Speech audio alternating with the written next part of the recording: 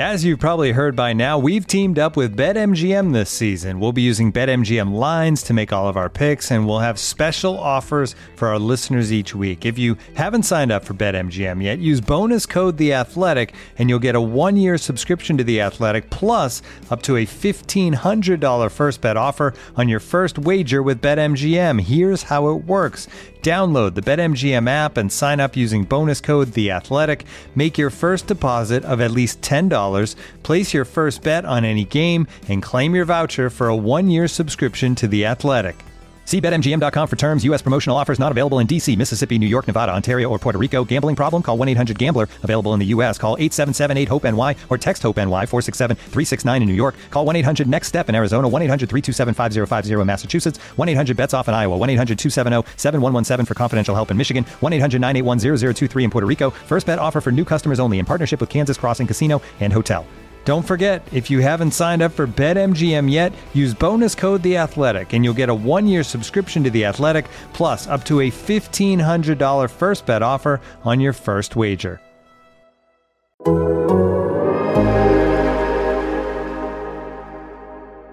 In today's episode of the Sixers Beat, Rich and I go over the struggles Ben Simmons has had here over the last couple of games, what could be holding him back, the comments Doc Rivers made about his role in player personnel decisions, and the Sixers' upcoming schedule, including the next 2 games against the Boston Celtics. If you're not already an Athletic subscriber, head on over to theathletic.com/SixersBeat, where you can get a link to get 50% off of a yearly subscription. Enjoy the podcast.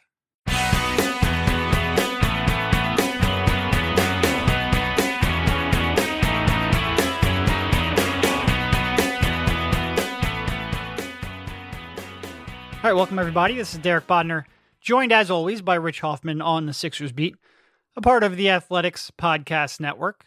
How you doing, Rich? I'm okay, man. You know, not a lot going on in the world right now. No, especially not when you have that one game get postponed. Oh, you meant that sarcastically, didn't you? Oh, yeah. Oh, yeah, okay. No, there's an inauguration going on right now. now. There is. I was thinking deadlocked on the Sixers, who haven't played since Saturday, because they had 2 days off and then 1 game postponed. But yeah, there's 1 or 2 things going on in the real world, for sure. For sure. Yeah, as far as our world, though, the Sixers, there hasn't been a lot. They got their game canceled, so now we can stop saying the NBA doesn't cancel Sixers games. And it was, I shouldn't say it was funny, it was odd that they got their game canceled in what really felt like a preventative measure. And good on them, too. Because this didn't affect their games this week. You know, they wanted to make sure, because of the Memphis player who had it, that the Sixers just didn't catch it. But the answer to that is no. And it looks like we're full speed ahead for these Celtics games. Yeah, and well, not only full speed ahead, Seth Curry has been cleared. He's not on the injury report at least anymore. I think the only 2 people on the injury report still are Vincent Poirier and there's one more. Mike Scott. Correct. And with a real old school injury, a knee injury. So the Sixers should be back to as close to full strength as we have seen since they were, since 2 weeks ago almost now, when they were 7-1 heading into a Brooklyn Nets game. So that will be good. It will be nice to see Joe come back and play. It'll be nice to be Seth if he does come back. You know, just because he's been cleared doesn't mean he's necessarily, like sometimes coaches want to get a couple more practices in. We'll see probably later today. We're recording this before the first of 2 Celtics games, but it will be good to get the full squad back to see really what you have. Because like we said, this is so much of an evaluation period where everything has been so weird, it's been really tough to evaluate. So anytime we can get more time with their full roster will be good. Yeah, hope Seth is feeling better. It seems like he is from what Doc told us. And that was kind of in his initial quarantine period. So yeah. I hope we get that news from him. As far as how he plays, you know, that'll be.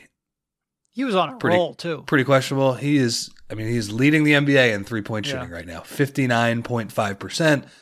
And yes, like you said, I would say his last 3 or 4 games, he was really taking it to another level. And also he had that minor ankle injury too, right before the diagnosis. So hopefully it seemed like it was minor. It didn't seem like it was they didn't ever really, what do they call it? Like ankle soreness? I don't even think they really gave it a real injury. So hopefully that is all cleared up now that he's had some time off. But yeah. Yep. I think it was one of those where he landed a little funny in the Washington game and it didn't affect him the rest of the night. Right. But perhaps he woke up the next day, Sixers on a back-to-back in Brooklyn. So yeah, it'll be a complete mystery on how he plays. That said, he's got a lot to live up to because Shake Milton and Tobias Harris came out and were pretty damn good. 28 points, and he made it look easy against Memphis. He's been playing real good. And like we said before, his shot isn't. It started to fall. Excuse me, I'm dying. His shot started to fall the last couple of games. His 3-point shot. Before that, he wasn't even really shooting the ball all that well. He's playing really good basketball for sure. We could have a segment on every podcast. Shake Milton is playing good basketball because it really doesn't stop unless he is out with contract tracing or an injury of some sort. Dude, oh, God. Man, you really are dying. I've got something dying in my throat. I don't know what's going on. I say and type contract tracing every time. I don't know why. It drives me insane. I get now when I'm writing about it, I have to go back and Control F contract to make sure that I don't make that mistake. For some reason, my fingers just anyway, completely pointless. I'm a slower typer than you. I make a lot of mistakes. It's pretty funny when you see. This is really stupid, but it's pretty funny when you see some of the writers on Press Row, and they're 2 index fingers typers. Oh, it's amazing! I grew up around computers. Obviously, I was a computer engineer before tricking people into thinking I knew anything about basketball.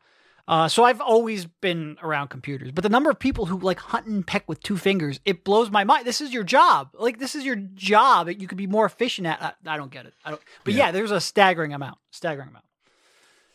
Well, that's why you're getting it wrong. I'm in the middle. I'm in between the 2-finger people and the classically trained typists where they have their hands on the middle of the keyboard at all times. So no, that doesn't happen to me. Anyway, let's keep moving. Let's go to basketball. Nobody cares about this. I could talk about my Cherry MX Blue keyboards all day, but I don't think many people subscribing to this podcast truly care. So I think, it's like we said, it's so tough to take away too much from what's going on right now. The Sixers have lost 4 of their last 6. Very, very few of them have looked like real NBA games. Their most recent one was a 106-104 loss to the Grizzlies in Memphis, which on its surface, especially considering Joel Embiid wasn't available for that one, is not the worst loss in the world.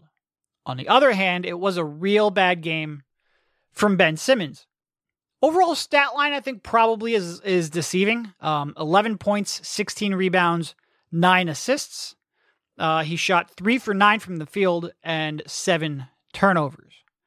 And I think the 2 games in a row that he played, that one and then the previous one against Miami, which he got a triple-double in, but I think the concern level over Simmons has probably ratcheted up to an almost all-time high. And part of that's, I'm sure, because of the trade that didn't happen, and maybe the hopes that some people have. And part of it's just that he is not playing very good basketball at all right now. And on the season, he is shooting, he's averaging 12.3 points, 9.3 rebounds, 8 assists, 1.5 steals. For the most part, everything outside of the scoring is fine. He's down to 50% shooting on the season. The career is 56%, but coming into this season, it was 56%. All right, fair enough. Not enough games to change that. What's he shooting on 2s right now, too? It's 51 when he was shooting pretty much just about 57 before the season. He is not playing well. He's not getting the free throw line as much. You look back to what we wrote earlier in the season. One of the real keys I thought for him was to get up in that 6 to 7 free throw attempts per game range. He's down in the 4s again. I think there's a few different ways to look at it. The first is that you were hoping he was going to take the jump that he to this point never has. And this is another year. And look, very abbreviated offseason, new coaching staff. I think if you're coming into the season expecting him to be a 3-point bomber, you're probably going to always be disappointed. But this is another year now where, he's 24 years old. He'll be 25 this summer. Hasn't made the jump that I think a lot of people are hoping he would. That's one aspect of disappointment. And then there's the fact that he's just not playing anywhere near his normal levels. And forget about team construct. I could get if his usage rate dropped because you had more options, especially with the growth of Milton and the drafting of Maxey and the addition of Seth Curry. Maybe he's not going to have the ball quite as much as he used to. That's fine. Not happening here. That's not what's happening. He is getting into prime scoring opportunities, and not taking advantage, not going up strong, not taking the scoring opportunities, not getting the free throw line. His passive play has reached an almost all-time high. And if you are concerned about it, I get it. I get it. This episode is brought to you by Michelob Ultra, the official beer sponsor of the NBA. Want to get closer to the game than ever before? Michelob Ultra Courtside is giving fans the chance to win exclusive NBA prizes and experiences like official gear, courtside seats to an NBA game, and more. Head over to MichelobUltra.com/courtside to learn more. Looking for an assist with your credit card but can't get a hold of anyone? Luckily, with 24/7 US-based live customer service from Discover, everyone has the option to talk to a real person anytime, day or night. Yep, you heard that right. You can talk to a real human in customer service at any time. Sounds like a real game changer if you ask us. Make the right call and get the service you deserve with Discover. Limitations apply. See terms at discover.com/creditcard. Yeah. I mean, the ball is in his hands. I do not have that number in front of me, but I mentioned this on the last pod. Jonathan Jarks at The Ringer, he pointed out that Simmons has the ball in his hands almost as much as any other player in the NBA. And that's fine. He's the half-court playmaker. But you had a good stat the other night. His rookie year, he took 6.2 shots per game off drives. This year, it's down to 3.7 attempts. And so, I don't know, it's a little frustrating to me when I see on Twitter that he's creating all of these 3-point attempts. I know he is good at that.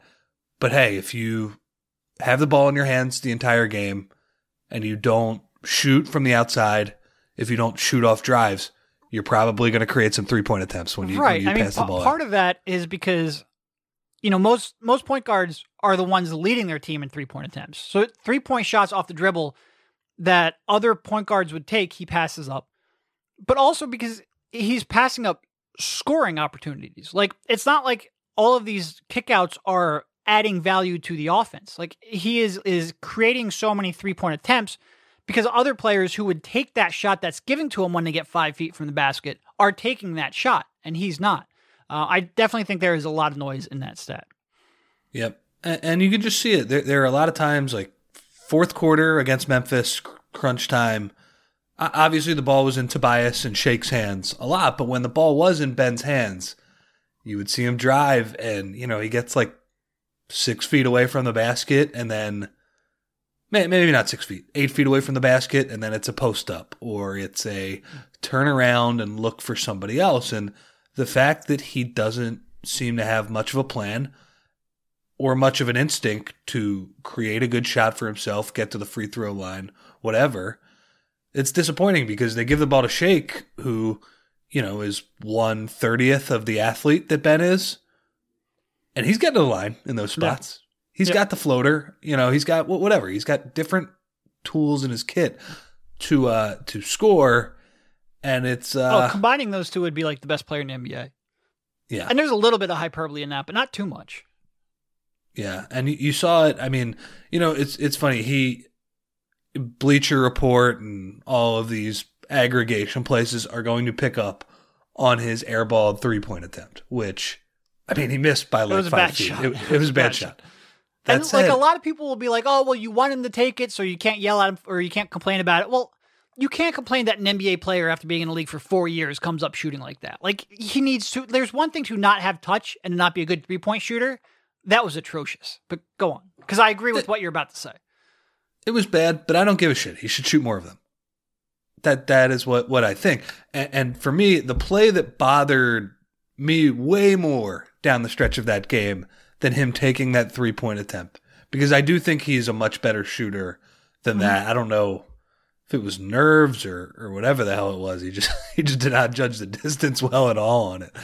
The play that bothered me more was with about a minute left, he's in like semi-transition, and he throws a 60-foot up the sideline pass to Danny Green. And Ja Morant makes a really nice play. He particularly made a really nice play to, as he was falling out of bounds, throw it back in and save it to Memphis. It was one of the worst decisions I've ever seen. It was terrible. I mean, he threw it to Danny Green. Danny Green, we just talked about this last pod. Like, he's make or miss guy. Like, he's going to run hot and cold. What is the rush to get him a ridiculous shot if you can't 100% make that pass? And to me, the wheels turning in his head, that was a pass made out of, I don't want to play in the half court. I don't want to do it. So I'm going to throw this really risky pass and see what happens. And that's bad. That is what worries me. And look, hanging over all of this, I don't think he is 100% healthy. Yep. I do not think... You've been on that right from the jump. Yep. I do not think he is cutting off, what is it, his right knee? Whatever knee that is bothering him. I do not think... It's kind of similar to Carson Wentz, to steal a cross-sport analogy. I'm not saying that Ben forgot how to play basketball. But just Carson Wentz, his athleticism, what has declined has been kind of his elusiveness, how to get out of the pocket. When Ben, just like Wentz, when he gets to his full speed, I still think he can do that. But to me, the quick cutting and the sharp movements, that is not quite there right now. And you can see it on offense and defense when he's chasing some of these guys. Hopefully that gets better. I don't know. That's bothersome. It's clear that screw you, NBA, with the Nuggets game. That was a clear injury when he was dealing with it against. Well, he then missed the Atlanta game too. Yeah, against Brooklyn. Yeah. So that is hanging over all of this. But I don't like his approach right now. To your point, he is at 88.1 touches per game this year, was at 90.5 last year. I don't know what the stat means. Time of possession at 6 this year, 7 last year. Can I just say, NBA.com is the worst. Like, it says time of possession 7. I don't know what that means. I click the glossary, time of possession, time of possession. That's not a glossary, dipshits. Explain what your fucking stat mean. Anyway. So he, in terms of overall touches, which I'm Go assuming, yell at John Schumann, man. Seriously. I think I've brought this up to him before. It seems a little outside of his purview. But in terms of time of possession, or in terms of overall touches, it's dropped very small, a very small percentage. He still has the ball in his hands quite a bit. And I agree with you 100%. I think he is not at 100% in terms of that knee. It is the same knee that he injured in the bubble, and he missed 2 games here early. He doesn't look like he is moving 100%. That may play a small factor in it, maybe even a significant factor. But at the same time, even when he is getting into position, he is there is no confidence right now in himself as a scorer. He has no, it's clear, even from 5 feet, he is not a comfortable scorer right now. And maybe some of that is because he can't do what he can physically and he's lost confidence. But so much of Simmons' game and what he doesn't do comes down to his comfort zone and his confidence. And we talk a lot about that in terms of his 3-point shot and shooting off the catch and all of that stuff. And this is an aspect of it too. And it is for sure. I mean, you have a 6'10" freight train who is as fast as anyone in the league. And he very rarely actually takes advantage of that in the half court. And I get it's tough at times when teams play so aggressive of a drop on him and play off of him. But there are still many opportunities a game where he passes it up so he can do a 180 and kick it back out to Dwight Howard at the top of the key. It's funny because Joel Embiid got the do a 180 nickname somehow by accident when it really should be Ben Simmons. Those plays, it's one thing to kick open to, Seth Curry or Shake Milton in the corner. Don't waste 5 seconds on the shot clock to get in prime scoring position in the half court, only to kick it back out to your center who's not a shooter anyway. It's frustrating for sure. For sure. And you would hope, he's not as efficient as he can be anyway, that he would just say, look, I'm willing to make some mistakes with some of these drives. If I don't draw the foul here and it bounces hard off the backboard and misses, okay, next time maybe I'll try and draw a foul and I'll learn from that. He did admit that his knee, he didn't completely admit it, but he said, at times I'm trying to get my legs under me. It's tough. We got a back-to-back tomorrow, so we'll see how I feel. Editor's note, they didn't play that game. But overall, I'm feeling solid. So didn't really acknowledge the knee, but did say that he's not 100% with his movements. And I 100% agree with you. I don't think he is. So, I think we're at the point where I just want the guy back from January, February last year. And that is still a somewhat limited player, but that was probably the best basketball Ben has played in his career. Yeah. Maybe the end of his rookie year, he was pretty awesome then. But if they can just get that guy back, who will still have his limitations in the playoffs, his can be schemed up by some defenses, that would be good. And they're a long way away from that right now. I thought you made a really good point, and I want you to say this on Twitter, and I'll just tee it up with this.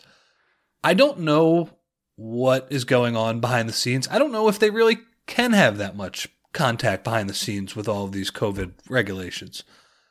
I will say, though, Doc Rivers, what I've heard publicly from him about Ben shooting and just his general offensive approach, I have hated it.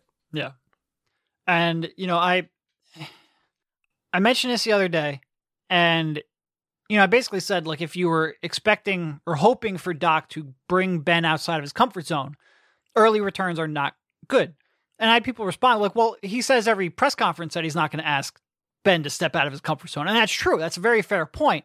My reason I brought it up is sometimes what coaches say to us, the media, us jabronis who don't really matter, and what they're saying behind closed doors is different. And you Could be get that. different. It's completely different, like 180 degree different. Doc do a 180 Rivers. And it should be. By the way, but I have to say that was a funny comparison you made to Embiid. I will say Ben's crazy passes, not as bad as Joel, 15-year-old Joel spinning out of bounds at Montverde Academy in the JV game. He just ran on a fast break and just ran like 3 steps too far. It's great. It's fantastic.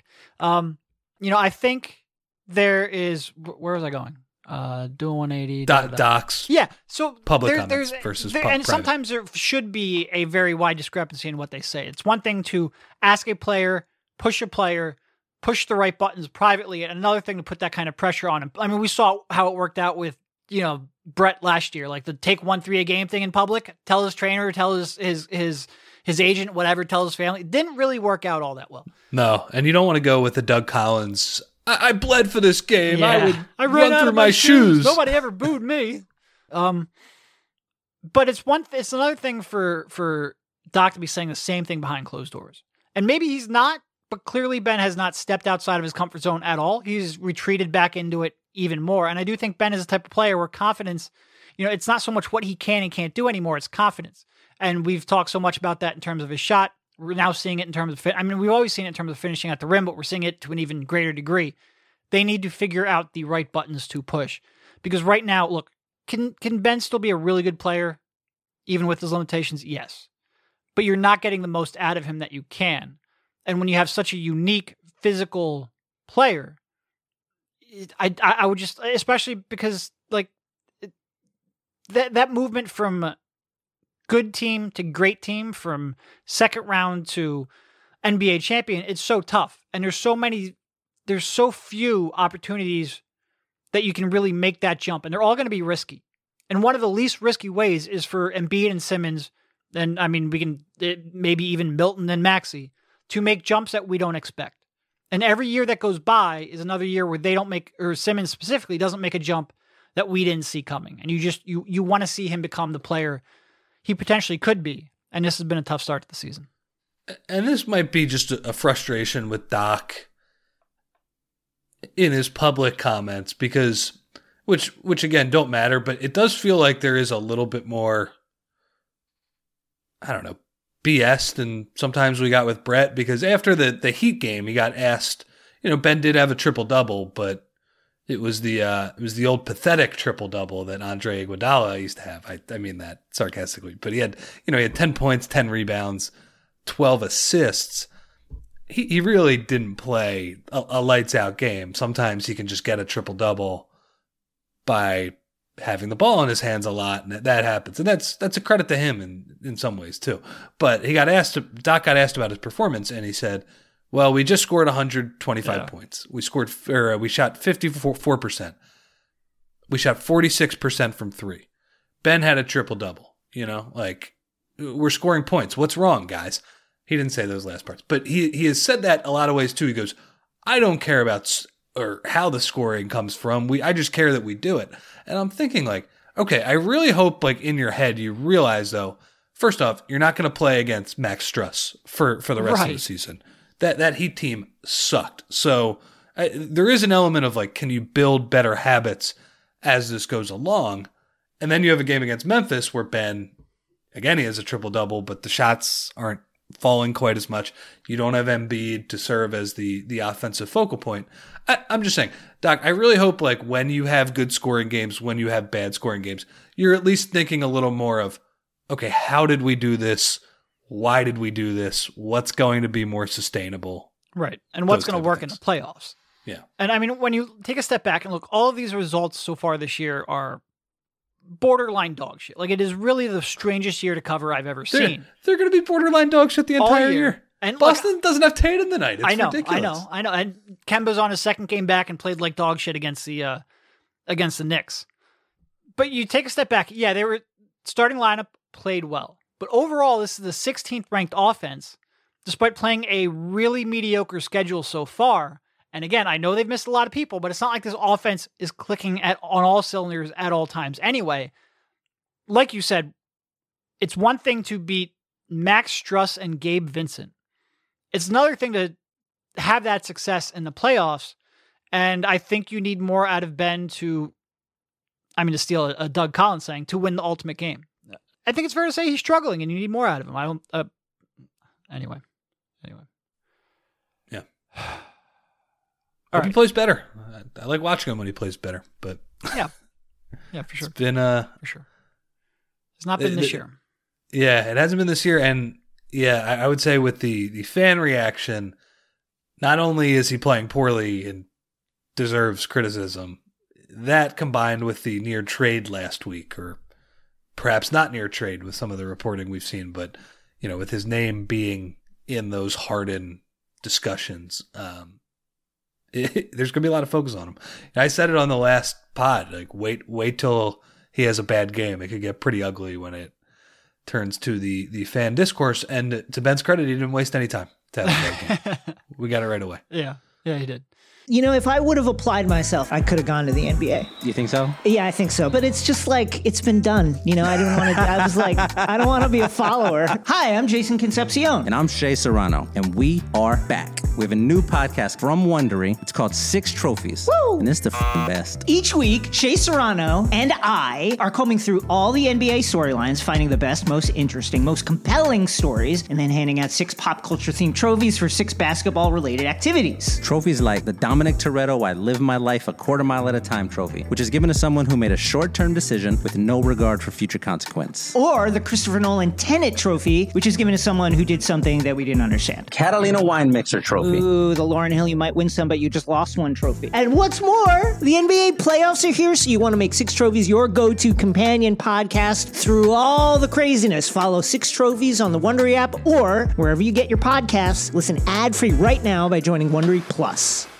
And now, 2 pigeons bemoaning the fact you can stream DirecTV satellite-free. You see this? A family watching baseball on DirecTV with no satellite dish in sight. Let's heckle them. You call that changing the channel? Choke up on the remote, buddy. I hope getting all these games on DirecTV makes up for your mother not pre-chewing your sunflower seeds. DirecTV has the most MLB games. Visit DirecTV.com. Claim based on total games offered on national and regional sports networks with choice package or higher. Availability of RSNs varies by zip code and package. High-speed internet service required. Terms and restrictions apply. All right. I think let's shift a little bit. There was, since we were talking about Doc, there was on the Rich Eisen podcast, Rich Eisen show, Doc was on talking about his relationship with Daryl. And I think there has been some, sort of discussion about whether or not Doc can overrule Daryl on transactions. So let's play the clip here and we can discuss that. Relationship with him and Elton and me, we literally talk every day. We're an open book. I love his brain. I just love his brain. I think he's one of the smarter men in team sports, and I really believe that. He has the ability to see trades and see the cap and see maneuvers, not just for now, but for later. That's not me. I can't do that. Right. But what he does well and what we do well is we listen to each other.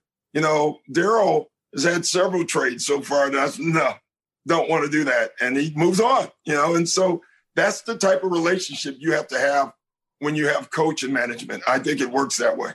Did one of them involve a now former Houston Rocket, Doc? No. That was obviously a big thing, obviously. And as I said after that, I'm glad where we're at right now. Sometimes the best trades you do is the ones you don't do. And I'm hoping that's the case. All right. So I think some people saw a part of this clip or transcribed a part of this clip and effectively thought, does Doc have the ability to overrule Daryl? And is this a big concern, what he said? I do think it is significant that he said, it's not like he overruled the James Harden trade. I think some people just jumped to that immediately because there's a trade that didn't happen. In no way do I think Daryl Morey would have turned. I don't think Doc said that in that trade. Well, that's why I included the second part of that clip because he said he didn't. Separate questions, right? Yeah. But I think if you would have just heard the first part of that clip, you could have made the conclusion, or at least the speculation, that Doc may have objected to the Harden trade, and maybe that is why it didn't happen. I don't think that is the case. I think Daryl has final say with the roster moves, but it would be foolish and naive and a little reckless of him not to get Doc's input. And if Doc strongly objected to a move that Daryl was thinking of doing, Daryl would have to have a pretty high degree of confidence and certainty that this was right. You can't play that card all the time and maintain a relationship. You can't overrule Doc if he has a strong objection all the time and still maintain that relationship. Does that mean Doc has final say? No, it just means that I think Daryl is mindful of the relationship that he has with his head coach and is going to get his input. And part of that input is if Doc doesn't like it, and it's not like an earth-shattering move that Daryl thinks is going to significantly move them towards it. Like you don't piss off Doc for a 14th man is the way you phrased it before the podcast. I think that's true, and I think that's probably more what Doc is talking about. Yeah, you would hope so, because the reason you hire Daryl Morey is to run the show. And right. I know he is consensus-oriented, as he said, but as we have talked about a million times, you can have a consensus while also entrusting somebody to make the final decision and, basically organize things. So you would hope on, and I would think so too, that on the big moves, such as a Harden trade, if Doc wasn't on board, tough shit. Yeah. It was a little bit interesting. Doc at the end talking about sometimes the best moves are the ones that don't happen. You wonder if he's just saying that because he wants to keep Ben happy, or if he's saying that because there might have been a part of him that wasn't really super thrilled about coaching James Harden, or is super thrilled about coaching Ben Simmons, which I think I think there's some truth to that. I think he is interested and excited to coach Ben Simmons, but it's interesting which angle he would have been coming from on that last part. It's hard to tell. Doc is pretty media savvy when it comes to lying, I would say. It's okay.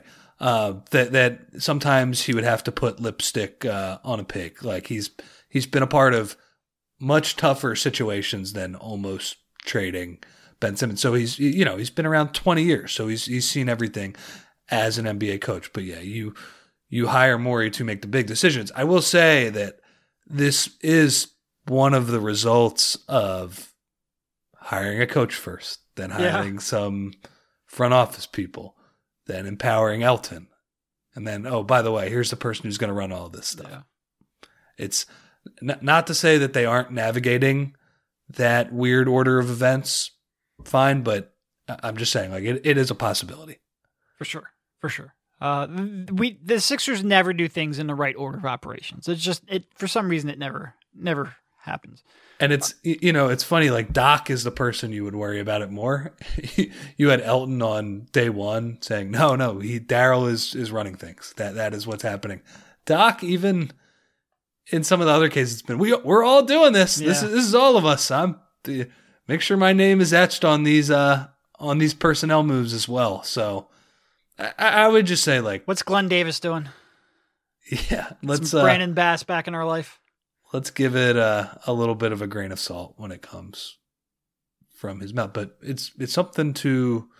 I certainly think this front office dynamic and how all of these guys work together after coming from entirely different places, and Elton still being here and a couple other of the front office people still being here.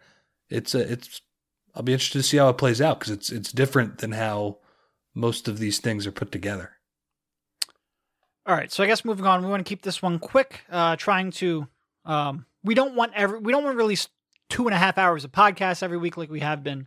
So let's cut this one pretty short. We do have a couple of, not home and homes, but a couple of 2-game series coming up Wednesday and Friday against the Celtics. Tatum is certainly out in health and safety protocols for the Wednesday game. We'll see what happens on Friday. And then you have 2 on the road against the Pistons on Saturday and on Monday.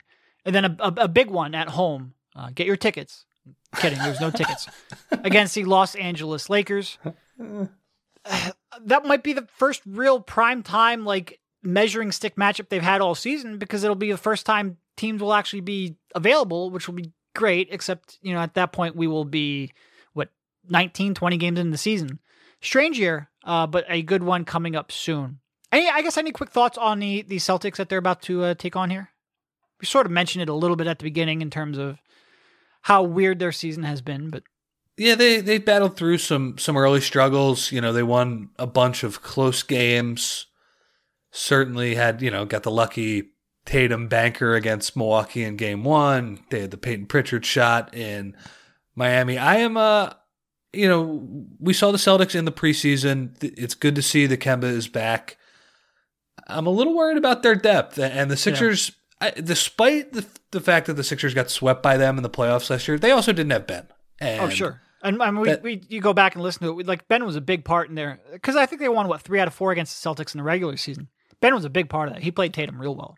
Yeah, and it's funny that there was a sense within the Sixers ranks that, okay, we had a crappy season last year, but losing Ben for that series, that went from probably an uphill fight in a playoff scenario to, okay, we have no shot. And Joe even mentioned it. He was like, we didn't have Ben last year. He guarded Tatum really well during the regular season. For some reason, I feel pretty good about how the Sixers match up with these Celtics. They, in some ways, losing Kenner is a big deal, just because, not a good defensive player, but a large human. As we've said, there is an element of you must be this tall to ride to hold up against Embiid, and not to say he stopped him, but he does a better job than he probably should. So we'll get a look. I actually think the Sixers, if Curry and everybody are back and not terrible, but I feel pretty good about how they're going to play in the series. Jaylen Brown's made a huge jump, but he's been awesome. It is much easier for him to do that when Tatum is by his side, and Kemba just doesn't look like he's fully up to speed yet. I mean, this little home and home here, or not home and home, this 2-game series against the Celtics, it does sort of show why Simmons is potentially so valuable, and why his regression offensively and lack of progression over the years is so frustrating, because he is, I mean, this is like a sport where big forwards have sort of come to have a prime role, and Ben is as equipped to defend them as anyone in the league. He's a huge add on that side of the court. The Sixers need to spend less time playing 4-on-5, and that is the Ben Simmons experience so far. But we'll cut this one off here. Thank you, Rich, for jumping on, and we'll talk to you soon. See you, man.